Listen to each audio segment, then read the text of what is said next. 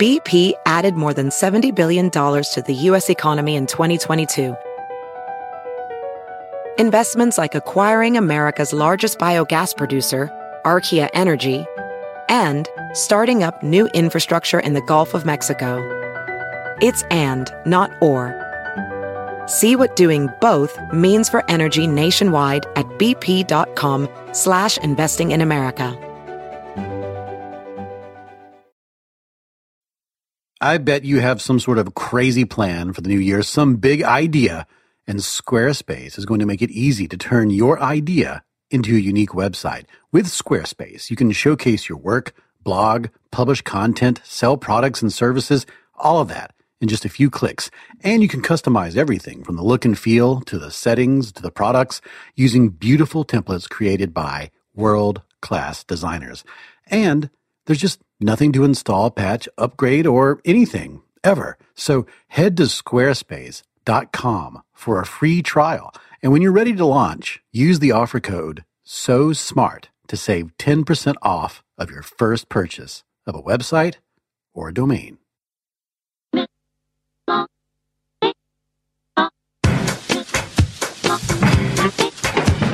Came on down into the middle of the party center. In the cool of the happy, they went quiet. Dancing and talking about the power of the gospel. In the cool of the happy, they went quiet. Welcome to the You Are Not So Smart podcast, episode 117.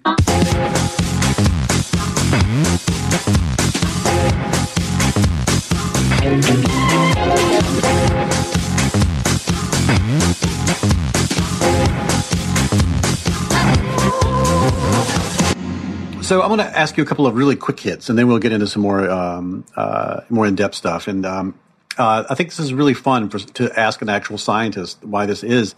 Why do we get motion sickness? Well, a couple of theories around, but the most common theory, which due to some accidental viral media story, people are attributing to me as if I discovered it, which I did not when I discovered it. This is neuroscientist Dean Burnett, who's written a new book, Idiot Brain. It does appear to be, I call it a glitch, but it's not even that really. It's a deliberate thing, but it's not used appropriately. So when we are in motion under our own steam, under our own power, we are walking and travelling along by our own ambulation. There's a very specific set of sensory feeds coming into the brain at the most fundamental level, like areas like the thalamus, where all the basic information, the raw data, is processed into something usable. As a neuroscientist, Dean knows that the brain is quite fallible. It's the seat of consciousness and the engine of all human experience, he writes in his book, but it also has some very haphazard properties, and there are some things it doesn't do so well.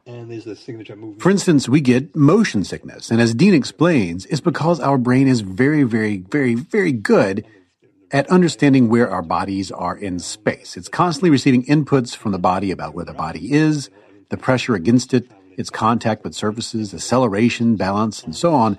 And that's all fine-tuned for walking and running and moving around, but just under the power of our bodies alone. That's actually really quite consistent, really quite sort of all neat and tidy. The brain's going great. We are walking. That's marvellous. But in the most fundamental areas of the brain, the more primitive parts which do all this, they haven't really had time, in an evolutionary sense, to get used to artificial movement, transport, vehicles. And these provide a different set of sensations. So when you're sat in a car or a ship or a plane or whatever it is, you are sort of motionless in a more physical sense. Your body isn't moving, and you don't have any signals about that. And you're also within a contained environment, especially on a ship or something like that, where your eyes can't see any signs of movement. So all these senses are telling the brain that we are still, we are not moving. But the balance sensors in your ears, which respond to physics, they are saying we're moving quite a lot. So sloshing up and down, especially in a vehicle, we're a lot faster and the movement's a lot more pronounced. So the brain's getting two different senses. It's got mixed messages, and it's saying, half of them saying like, we're still, half of them say we're moving. That's not right. And the most fundamental areas of the brain don't really grasp why that could be happening. The only thing they can think of is we're perceiving nothing, but we are moving, so we must be hallucinating. The only thing that can cause that is a neurotoxin, so you're being poisoned, just throw up, on the off chance that it's actually the case. So think of it like, back to the computer analogy, think of vomiting as the brain's reboot. Just like, I don't know what's going on, just turn it off and on again. hopefully they'll fix it, and then we'll get back to normal. We've all been there. Yes, exactly. There are plenty of ways to trigger that reflex, I suppose. I'm not sure where I should be. There's so many things that are great about that, and one is that the illusion that you have control of all these things, and sometimes you're just most of the time you're just having to deal with the brain that you have and what it's going to do in that situation.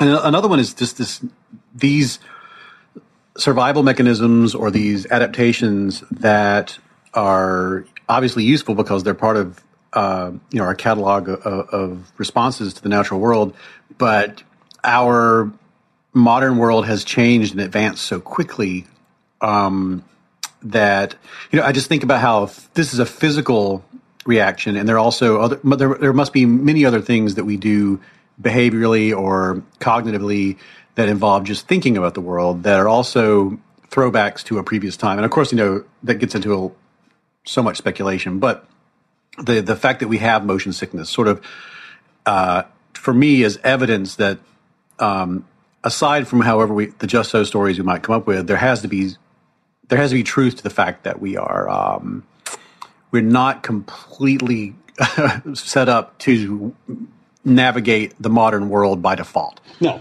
exactly. And we haven't really had time yet in terms of the more fundamental aspects of the brain haven't had a chance to evolve that sort of deeply ingrained ability to understand things like that. But it's almost like a victim of its own success in that we have developed this formidable intelligence, despite what some people might think.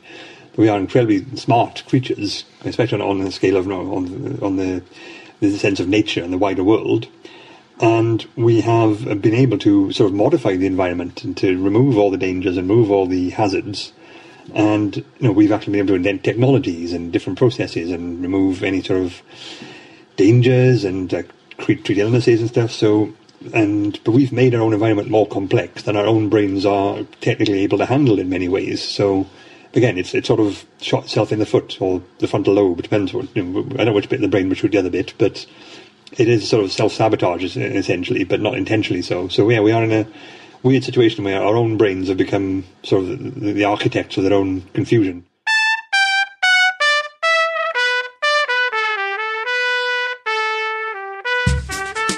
On this episode of the You Are Not So Smart podcast, we explore our idiot brain with neuroscientist, professor, Guardian blogger, Dean Burnett.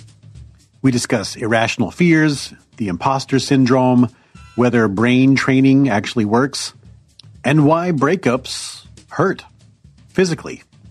All that after this break.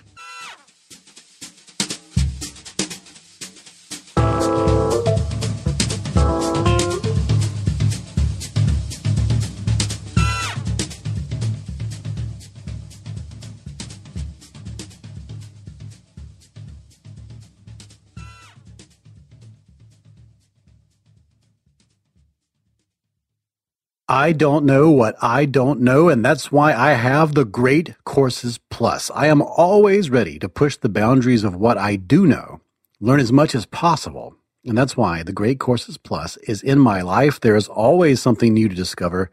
I love being able to watch or listen to these fascinating lectures whenever I want about anything that interests me: science, math, history, chess, photography, whatever.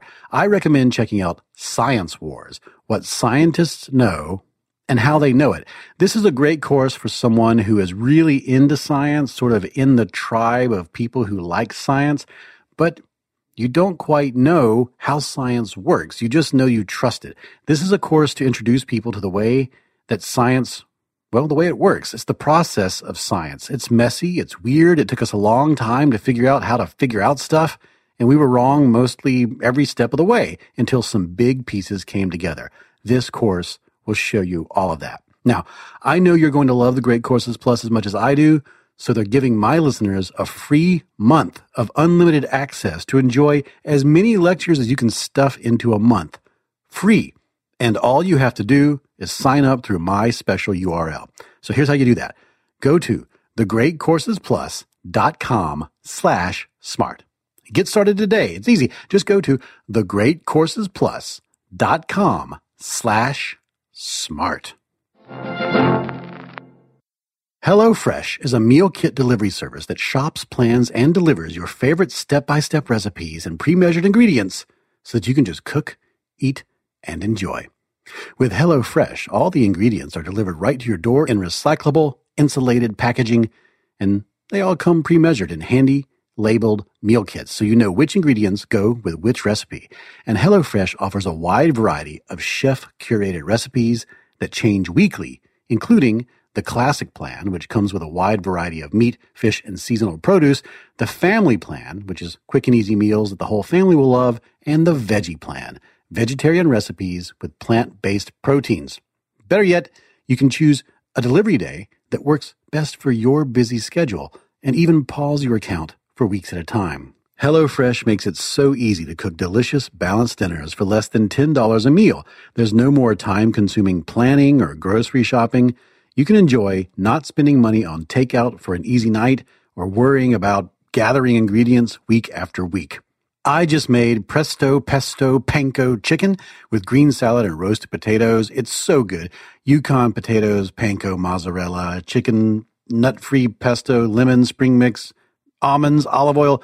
It is so good, so easy to make. It's one of those plates that just looks nice, and I made it all myself without having to think about it, really. I just got the instructions, used all the ingredients that were packaged just exactly the way I needed them, and afterward, there really wasn't anything left but food for me to eat. For $30 off of your first week of HelloFresh, go to HelloFresh.com and enter the offer code YANSS30. That's HelloFresh.com, and the code is YANSS30. Support for today's show comes from Squarespace. Are you ready to start your new business? Well, why wait for the new year to set up your plans? Why wait for the new year to put those plans in action? Because the future is coming, and you can make it brighter with Squarespace. With beautiful templates created by world-class designers, Squarespace makes it easy to turn your idea into a new and unique website. Showcase your work, blog, publish content, sell products and services of all kinds, all in just a few clicks. And you can customize everything from the look and feel to the settings and the products. And it's all optimized for mobile right out of the box, except there is no box because it's a website. That website's called Squarespace, and you can go there and get analytics that will help you grow in real time, and there's nothing to install, patch, or upgrade ever. But if you do have a question, if you have some crazy plan, Squarespace's award-winning 24/7 customer support is there to help. Now, a dream is just an idea that doesn't have a great website yet. So make it a reality with Squarespace. Go to squarespace.com for a free trial. And when you're ready to launch, use the offer code SOSMART to get 10% off of your first purchase. That's squarespace.com. The offer code is SOSMART. Get 10% off of a website or a domain at squarespace.com. And now we return to our program. I'm David McRaney. This is the You Are Not So Smart podcast, and our guest is... I'm Dean Burnett. I'm a Doctor of Neuroscience, Psychiatry and Psychology lecturer for Cardiff University, also a science writer for The Guardian, and have my new book out, Idiot Brain, What Your Head is Really Up To. And I'm really happy to get a chance to talk to you. That was really fun. It was strange. I blurbed your book. I read most of your book after a tornado scare. My wife and I had to leave our house, and we went and got a hotel room north of where we live, and then I had the book with me, and then I read it in there, and then blurbed it right there from the hotel room. It was great. Yes, well, when I wrote it, I thought this will be really suitable for anyone escaping a tornado. That was my target audience, so that is probably the best way to read it. All right, so I want to just start out with saying, I guess every age likes to use some sort of metaphor for the brain, and our age, and for a very long time, I guess it used to be used to be all about steam power and hydraulics and building up frustrations and anger, and now it's all about programming and computers and modules. But you assert pretty early on in the book that the brain, if the brain is a computer, it's not a really great one. Why is calling the brain a computer sort of a bad analogy by your account? Well, I'll say first off that I understand where it comes from, because the brain is like the most complicated thing, and it does all these different functions and roles and processes which are extremely hard to get your head around. And in the sort of the everyday world, a computer would be the sort of the closest thing you can think of, which does similar things like all this processing and information management and all that. So I get where it comes from, but again, as you say, it's kind of a misleading metaphor in that computers are designed and sort of constructed to fulfill certain roles, and the brain, for want of a better term, isn't. Despite what some fundamentalists might say, that it's an evolved organism. It doesn't do things as efficiently as a computer would or as fast as it would, because it hasn't been designed. It's more like natural selection. It's ended up the way it is due to trial and error over time. But that doesn't mean it's does the most efficient thing, the most logical thing.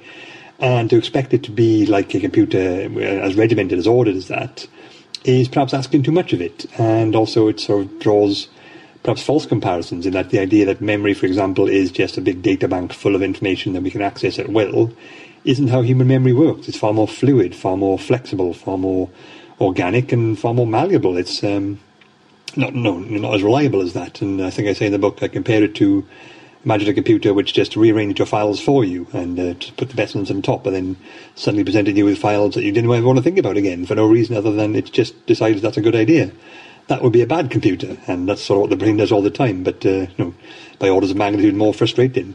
So yeah, there are many ways in which it isn't like a computer, which sort of using the analogy will perhaps be distracting or even upsetting to some people to think like, oh, it shouldn't do that, but it does because it's not a computer. And there probably are other reasons too. I can't be. I think a lot of people are noticing this lately. If you've read Steven Pinker's book about the better angels of our nature, there are lots of places you can find that on many scales the world has become safer. There's less war. There's less crime. There's less murder. There's more prosperity. There are all these measures of the world that show that things are a lot better now than they were just 20 years ago. Yet there is a strong feeling. I know this is especially true in my country, that the world's going to hell and that we're all doomed. We're circling the drain. There's a lot of fear. And you write about the fear in the book a good bit. And I think there's this strange thing where we think the world is more dangerous than it ever has been, when it's actually safer than it ever has been. What do you think is what are your thoughts on the sort of climate of fear and the climate of fearfulness and what's fueling all that? I think there's several different sort of causes, or at least influences on this general idea that the world's a more dangerous and scary place, despite the evidence. In that, at the most fundamental level, the brain isn't really adapted or evolved to take in raw data like that sense. So you can show anyone sort of any number of graphs or scales or printed out dissertations and theses and studies which show that the world is overall a safer, better place to be in, and a lot more prosperity and a lot more harmonious, even because there are a lot less wars these days. But that's just a very abstract bit of information, whereas someone who has been sort of mugged or has seen on the news someone being horribly unkind to someone else, that's a far more visceral, a far more emotive sort of bit of information, and the brain's far more keyed to sort of pay attention to and remember the more emotional, evocative things like that, because that's sort of how we live our lives. It's a sort of series of moments rather than abstract data, which is sort of why revising for an exam can be so tricky, and when it's opposed to remembering something next from your life is a lot easier. So we are sort of keyed to recognise more fundamental things like crime and horrible atrocities happening than we are to just recognise abstract information. And I think the way we that's sort of fed into how the media works too, not just the media, but any sort of information or news platform. Because when you say crime isn't happening isn't really a story. A crime happening is interesting and gets people's attention, whereas 50,000 people weren't shot today is less of a newsworthy thing, even though it shouldn't be. And so, the media itself is always going to look for stories and scoops and sort of unpleasant things happening. And we do have a sort of tendency to focus on and retain negative things from the outside world, because even at a chemical level, like when we experience fear or upset or anything unpleasant, there's a sort of low-level cortisol release, the stress hormone, and that sort of gives us the negative feelings, the negative responses we have to things like that.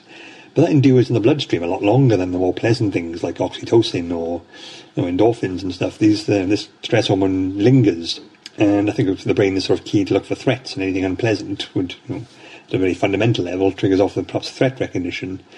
And it just also comes down to the fact that we have a lot more access to information now. So we are, for the first time perhaps ever in our society, able to see all around the world, you give them a moment's notice, all the horrible things that are going on, especially things like social networks, Twitter and Facebook and all that. Someone who's just had a horrible thing happen to them can then go directly online and say, this horrible thing just happened to me, and that can be shared by 20,000 people, then 50,000, then 100,000, then it's gone worldwide.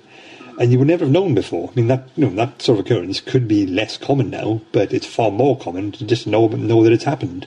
And as a result, it just seems like more things like this are happening. Not to say that things don't need to be improved, and there are plenty of problems which don't need resolving, but we're a lot more aware of them now just because we can be. And as a result, it's going to scare people. And change itself is also quite scary to a lot of people, and when we're a far more interconnected society, people who are different to you become far more common, far more visible, and that, for some people, can be quite uncomfortable. Even though that's not really an excuse, but it is a thing.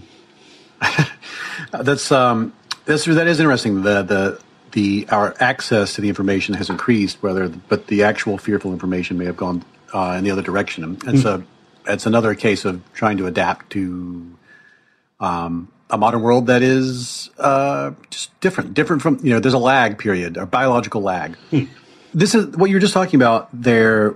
There's something you just talk about in the book, and I think this is something that we've all wondered, or at least I know I wonder this constantly, because if you live a semi-public life, or if you spend any time on social media, you know that criticism is more powerful than praise, and one negative comment can just rattle around in your head for weeks, and is more powerful than 100 pats on the back. What does the science have to say about why that is? There are quite a few possible explanations for that as well, in that a lot of it comes down to the fact that we are, surprisingly, compared to what you see in the news, of course, we are a very sociable and very friendly species. And as a result of this, we tend to it could be due to the fact that we've evolved this way. That's the social brain hypothesis, in that we have big brains because we evolved in tight-knit communities, whereby we sort of counted on other people in our community who we weren't related to. So the ability to have friends, but you have to retain your relationship with this person in your head, and that requires a lot more information, processing ability, and as a result we sort of an evolutionary drive to develop big brains which can hold all these different relationships in our head at any one time. But when you evolve in a sort of tight-knit community where your survival depends on being part of the community, being rejected by your peers, your friends, your community, your tribe folk, that's almost like a death sentence. When you're struggling to survive in the savannah, like a tight-knit little community, and you get excommunicated or get kicked out, then you're on your own, and that's not a good place for a primitive primate to be. So sort of general fear and sort of dislike of being rejected by people is seemingly underlying in most humans. And as a result, when someone does criticize us, it can trigger off as a potential threat response, which is a lot more potent than just the general sort of praise. Because as well as that, we also generally we live in a society where manners are sort of important, and there's just general etiquette. So someone being nice to you to your face is the norm.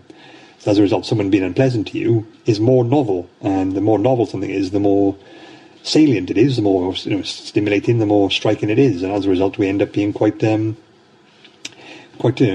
sensitive to any sort of negative stimulus from another person. And it's generally perceived as a threat. It's very novel. It's not something we like anyway, and the brain does have a tendency to focus on negative things more than positive. But that's that seems to be a just general combination of how we evolved. So we've evolved to sticks and stones don't break your bones, but they are unpleasant, and that's names are unpleasant. I mean, and it's sort of like I say in the book, if names will never hurt you, why is there a phrase to say that? If they didn't hurt you, you wouldn't think of it to invent one. So obviously they do hurt. It's just not as physically damaging as an actual beating. That relates to another thing that I think was just so, as soon as when I saw the heading in a book, I was like, oh, this is such a good, I'm so glad that somebody put this in a book. From a scientific point of view, we've all experienced this, and I'd like to hear what you have to say about why is it then, and this is related to the ostracism that you were talking about, but why is it that a relationship breakup, why does that really, really just throw us for such a loop? Why does it hurt so much? Well, say when you are in a relationship, it's not just, the fact is, like I think I say in the book, but objectively, what's happened to you is someone you've spent a lot of time with, you won't spend as much time with them now. And from a completely objective, rational viewpoint, that doesn't sound so bad.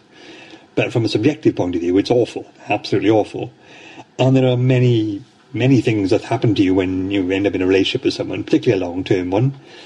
And, for example, like the oxytocin action, like when you start being intimate with someone at any level, really, the oxytocin release, you actually become sort of, your brain adapts to them. That's where you can go from sort of just being just pure physical attraction to genuine affection, then comfortable, then sort of association. And the relationships go through phases as you adapt to someone. And the longer you spend with someone, the more they are a part of your life. They're a part of your normal everyday routine.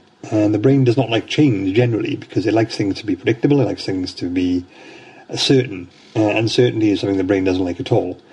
And then, of course, you build a life with someone. So, like, even if you just move in together, or you have several close friends, groups of friends, you have plans, you have routines, you have, shared memories, and that's suddenly taken away from you. So, someone breaks up with you, or they've not been particularly faithful, whatever the cause.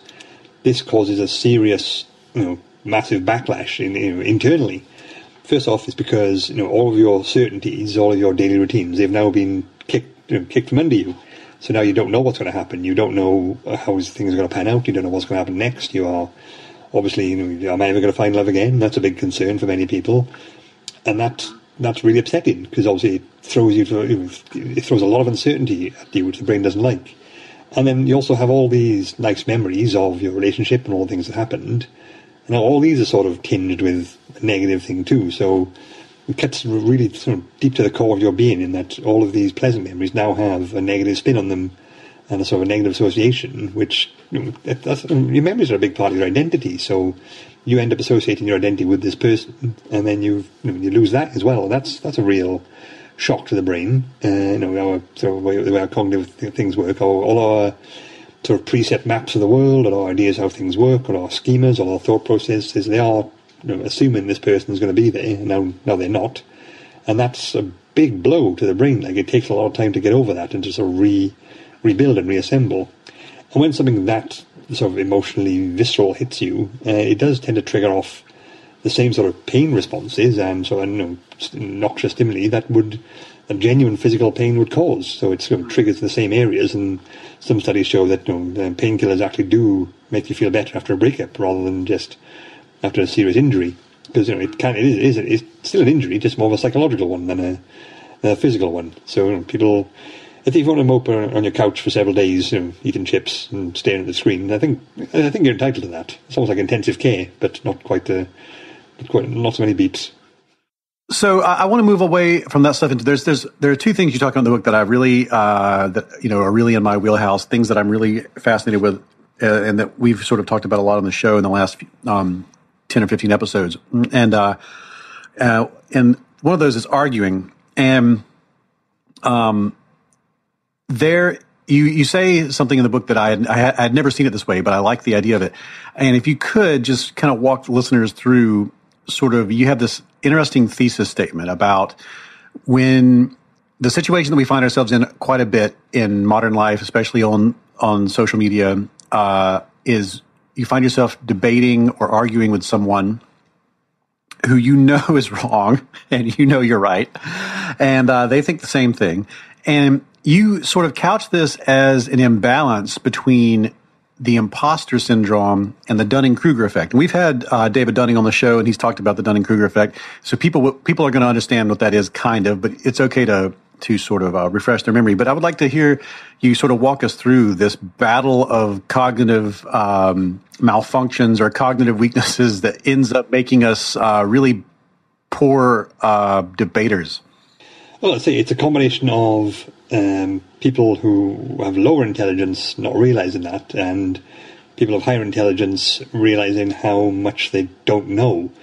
So the imposter syndrome, for those who don't know, is the weird phenomenon whereby people who are high achievers, particularly in academia or anything sort of high-flying like that, or like high legal firms or the tech industry, they've worked their way up through their own efforts and their own learning and their own sort of successes, but when they're at sort of a certain high level, there's always a sort of a constant bias and like a negative bias against their own abilities. They think that everyone around them is competent and knows what they're doing, whereas they aren't certain and are just bluffing it. And eventually they're going to be found out, so everyone feels like they're an imposter. Now, normally in this case, it's a lot of people around them are actually feeling the exact same thing, just like it's a conspiracy of silence and no one dares mention it. But it isn't the case, because these people are fully qualified to be there and allowed to be there, and they know what they're doing, and they get away with it because they're doing it correctly. But there's always this sort of in a nagging doubt, because the more intelligent you are, perhaps the more you learn, that just sort of reveals more and more how much you don't know, because it's kind of impossible for one human being to know everything, literally everything, especially about any single field. Like, there's no musician who knows all music, there's no scientist who knows all science, despite what the media would always believe when they say scientists saying, no, they don't. There's plenty of ones who don't say that. Trust me on this. And but no, so like it's a consequence of people who have high intelligence. It's not always the case, of course. I know I've met many professors who are convinced they are the centre of the universe and will not take any disagreement with this. But it is, it's quite common in sort of the high achieving intellectual type of field. Whereas contrast that with someone of low intelligence, and I think the problem with it is that a lot of things require intelligence, and one of the things that requires intelligence is the ability to successfully assess your own intelligence, to be aware of how intelligent you are and how intelligent other people are. So that requires a degree of intelligence. Now, if your own intelligence is lower than what's needed to be able to recognise how low it is, then you have no reason or no ability to recognise that you are unintelligent, and have no reason to doubt yourself. So you can say things with the utmost confidence and or believe things thinking you're right, because the idea that someone else might know more than you isn't something you can really appreciate at a tangible level.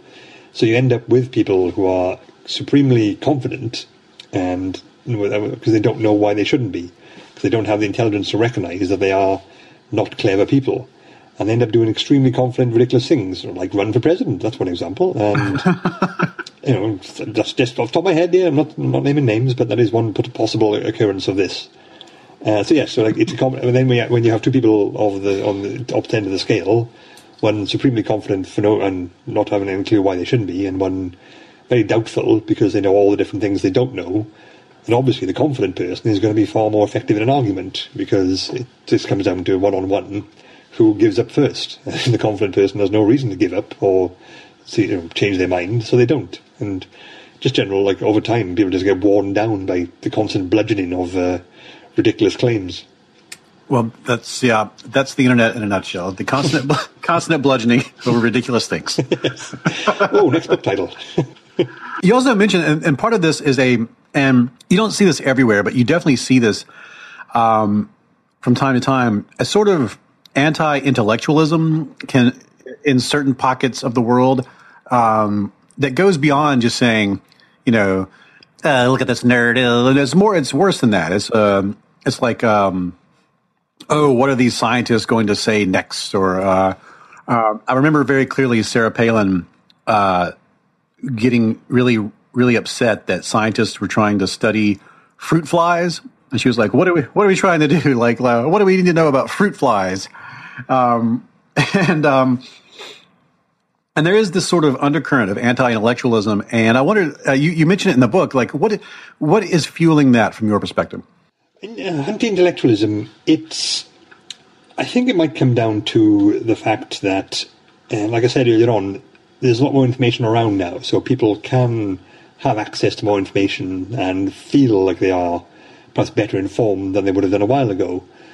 And it obviously comes out of the fact that not all the information you can access is useful or any good or in any way accurate, but it is there, which is obviously some people don't have the training or the experience to differentiate between good and bad information. As you can see from anyone, if you have an older relative who's on Facebook who shares things on there which are like absolutely ludicrous, but you can't possibly argue because it'll make Thanksgiving awkward, and that's the sort of thing which people have. They can, if you have your own opinion now, you can find out, or you can find something which will agree with you, which looks official but isn't. But that's probably part of it. There's also like sort of an underlying. People are very aware of their social status. That's another consequence of evolving as part of a social group. But we also have social hierarchies. Like everyone wants to be the best. Everyone wants to be the top of the tree. We want to be the alpha male and all those other cliches. We want to be liked. We want to be respected. Now, I think you contrast that when you see like the Olympics just finished at the moment, and you see someone like running the Olympics or like doing some completely incredible stuff. That's brilliant. It's really impressive, but I think people can understand that. You look at someone who's like a trained gymnast or an excellent sprinter or a weightlifter, you think, yeah, it's really impressive, but I could do that if I just trained all my life like they have. So it's more like, I could do that, I just haven't. I just choose not to, which is obviously not the case, but it's not as, it's understandable. Whereas someone who's more intelligent and more informed than you, there's no way to really, people can't quite grasp that as much. That's seen as more of a threat, perhaps, to someone's status, someone's identity, because they could tell you that you're wrong about something, and that's really... Because I work in psychiatry, and when you tell someone you work in psychiatry, they get very, very suspicious and very sort of standoffish quite quickly a lot of the time. Like, oh, well, don't diagnose me. As well, I wasn't going to. I'm not on duty, and I'm not actually a psychiatrist. I just work in the field. But people are very suspicious and paranoid about it, and because they don't know, they can't anticipate it, because someone being stronger than you, that's you can figure that out. Whereas someone being more intelligent is unsettling in that way, because it's not something you can really, you couldn't figure out how to come back to that, or how to compensate for that if you were to go up against a person. But it's also the fact that people who are sort of much more informed and more intelligent tend to be far more. They'll tell the truth about what the data says. Like scientists, especially, like climate change is happening. People think, well, I don't like that. That's bad for me. So I could agree and sort of try to work my entire life to reverse that trend or try and fix the planet, or I could just tell them they're lying. And that's it's far more easy for me to. The brain can be quite lazy in that respect. So rather than just try and take things on board and adapt and change to information, it's far more easy to just go, no, they're wrong, I'm not having that, and then sort of go about their way. So yeah, that's there's probably a lot of stuff like that going on, which contributes to this general lack of intellectualism. And also politics doesn't help either, because when you're trying to appeal to as many people as possible with the least amount of information, people demand intellectual arguments and insightful analysis. That's not very common, whereas people like, you need to have something more basic, something more generalist, and something more crowd-pleasing. And it's kind of hard to convey intellectual arguments in that sense. So there's also been a shift towards sort of sound bites and quirky presentations and just more emotive things than anything more substantial in an information sense. And that's probably developed over time to have a strong streak of lack of anti-intellectualism, as we say. Yeah. Well, that's another fantastic, beautiful segue into the last thing I wanted to talk to you about, which was just intelligence itself. There's this great George Carlin quote where he says, think of how stupid the average person is and realize half of them are stupider than that. And of course, he's talking about the median, but not, instead of the average. But either way, I was wondering, is there any truth to that statement, Dean? Is there any truth to that? What does science have to say about this? It's funny you mentioned that quote, actually. We had our education secretary in this country a few years back, Michael Gove, who was in charge of children's education, and he said he wants to make sure that all our school children are above average, which, sort of a real head grabber, like, oh, for goodness sake, you're in charge of lives. And that was really quite disheartening for any educator, I think.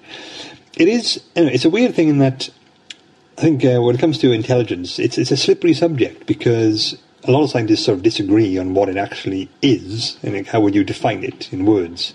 It's got a lot of definitions, and I think people have a general understanding of it as a thing, But you've got to ask someone to sit down and describe it accurately. It's kind of, you'd probably get lots of different definitions from lots of different people. It's sort of like seen as the ability to retain and process information at a high rate and effectively and so on. So, but then that makes it quite tricky to measure, because it's not like weight or like muscle density or strength and like that. You can't have some sort of physical, there's a real physical element to it. So we have things like IQ tests, which are not actually just, it's not like a scale as you step on and get a weight, which is completely accurate. It's more reflective of the average population intelligence. So the average intelligence of a population according to IQ test is always 100. No matter where you are, as long as the sample used was reflective of that population when the test was made, it's a 100. So, like, say if tomorrow some bizarrely specific virus wiped out everyone in the United States with an IQ of over 100, the IQ the next day would still be 100. It would just be worth less, like a currency being devalued. And the average person is going to be, the average person does literally have an IQ of 100. It's just that what that average person can do is different from population to population. So yeah, there is some truth to that, but it's a very slippery scientific subject, especially with neuroscientific sense, because it's kind of hard to see intelligence in the brain, because it doesn't come from one particular spot or anything like that. It's more of a gestalt, an emergent property of all the different things we can do. And intelligence is such a interesting idea in of itself, because we're obviously in an age now where we have a lot of our personal truths, and we question people. We have a lot of tribal behavior. We have a lot of social truths, and I often find people thinking, that person's really book smart. Those are the kind of things you'll hear people say. They'll recognize people's problem solving abilities, but they'll think that all their conclusions are bad. And it is true that they're in the research into things like conspiracy theories or bias or whatever, that the more intelligent a person is, by some measures, the better they are at conjuring those sorts of concepts and keeping them and protecting them. And so, you talk about the book. What is the difference between fluid and crystallized intelligence? Well, fluid and crystallized intelligence is one way in which some scientists break down intelligence into components or in sort of subtypes. And crystallized intelligence would, again, I said earlier on, I don't like it, but I keep using it, the computer analogy, to make it as easily understandable as possible. Crystallized intelligence would be like the hard drive. That's where all the information is, all the data, all the stuff that you can access and use at any point. So, the more you learn, all the facts you learn, this is crystallized intelligence. So a quiz show would be an example of, that tests purely, assume it's a traditional quiz show, not one of those sort of newfangled ones with all the whistles and bells. It would be an example of crystallized intelligence, testing crystallized intelligence. The more information you can remember and have access to suggests you have a greater crystallized intelligence, whereas fluid intelligence would be the ability to use this information and extrapolate and derive conclusions and make connections. And so that would be sort of like the processor on a computer, in that it's the bit which uses information. It's got smaller capacity, it's got sort of it's not as copious, but it's more active, it does stuff. And so something like Sherlock Holmes, when you see him on one of his various manifestations in modern media, you see him to look at a scene and then make all these connections and links and refer back and work out what's going where. That would be that would be fluid intelligence, because he's using information, he's using it and processing it and doing things with it. And crystallized intelligence would just be the information he has in his head and has access to, like a language you've learned. That's sort of like crystallized intelligence, the ability to work out what this word means. So in a different language, that is fluid intelligence. And yeah, so the divide is there, and crystallized intelligence doesn't seem to ever stop as you get older. Well, no one's lived long enough yet to fill the brain, as it were. And I mean, I don't know what you do about that. If you did, you can't even go to the doctors say, my brain is full. Well, what do you treat that? Sorry, I'm full. It's just completely full. So, is there any truth to to these various brain training programs and apps and services that you see all over the place? Well, this is a tricky one for me to answer, not because I don't have an answer, it's because these people tend to have money, and people with money tend to have lawyers. And a lot of people might hear this, so I can't really say completely outright that what I do think of these things. But I think from this preamble, let me rephrase that. So, if I were to try to create an app that would make people smarter by using it every day, what does the science say about how well that app would work? It would be very effective at training people to become better and more efficient at the tasks that app uses. And that seems to be the weird sort of consequence of the brain actually being very good at diversifying and being on specification. So something like, for example, people have asked me if I do a lot of crosswords, then it's not going to make me smarter. Yes, if by smarter you mean better at crosswords, because the brain can do, it's very good at sort of subdivisions and being focused in that respect. It is quite an adaptive organ, and obviously that sort of skill would have knock-on effects to general word recognition and similar sort of language perhaps development, but there's no one thing we know of yet which will and can boost overall intelligence, because intelligence doesn't seem to work that way. Just like if you throw like a number game at your brain, it'll become better and better at that number game and still get lost in the supermarket if it's not really good at maps and stuff. And as a result, these creations, they do technically do what they claim to do, in that they do boost your brain power, but they boost it in a very, very limited, focused way, which doesn't necessarily have much of a wider application for your life in general. Unless you have a real sort of investment in being the best at number games, which some people do, I know, but that's not, you don't get a lot of that in sort of your career support in school. It's not really recommended, and it is kind of, they do work, but their applications are not as diverse as perhaps the marketing spiel would have us believe. So don't put your high score on one of those games on your resume. Well, you can if there's nothing else on there. I mean, that's kind of something. But yes, it's probably not. I mean, don't put it on the first page anyway. People going to put it under interests. Thank you so much for being on the show, and thank you so much for making this really fun book. No problem at all. Thanks very much for having me.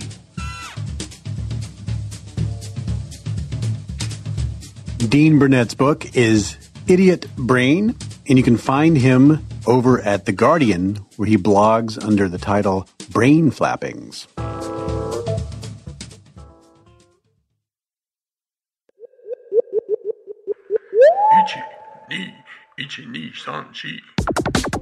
That is it for this episode of the You Are Not So Smart podcast. The opening music is Clash by Caravan Palace. You can find more great podcasts at boingboingpodcast.com.